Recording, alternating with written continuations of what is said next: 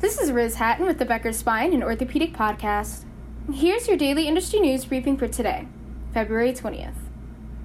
First, Freehold, New Jersey-based Advanced Orthopedics and Sports Medicine Institute has become the first practice on Monmouth County to debut the Bayer implant for treating ACL tears. The first procedure was completed by surgeons Dr. Michael Greller and Dr. Garrett Sobel, who specialize in sports medicine. The Bayer implant allows physicians to use a patient's own blood to repair a torn ACL, making it the first medical advancement that allows a body to heal its own ACL. The implant is often associated with less blood loss, faster recovery times, and higher patient satisfaction, according to a February 17th press release.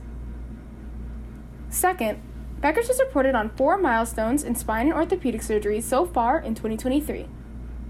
1. Lewis Gale Medical Center in Salem, Virginia, reached its 100th surgery with the Mazer X Stealth Edition spine robot, the hospital said January 20th.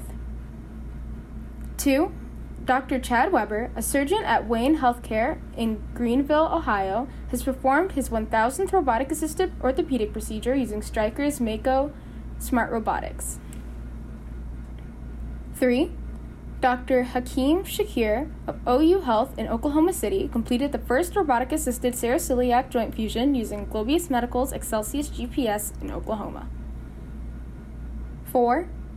Dr. Timothy Walker recently completed his 1,000th robotic-assisted joint replacement using Stryker Mako Robotics technology.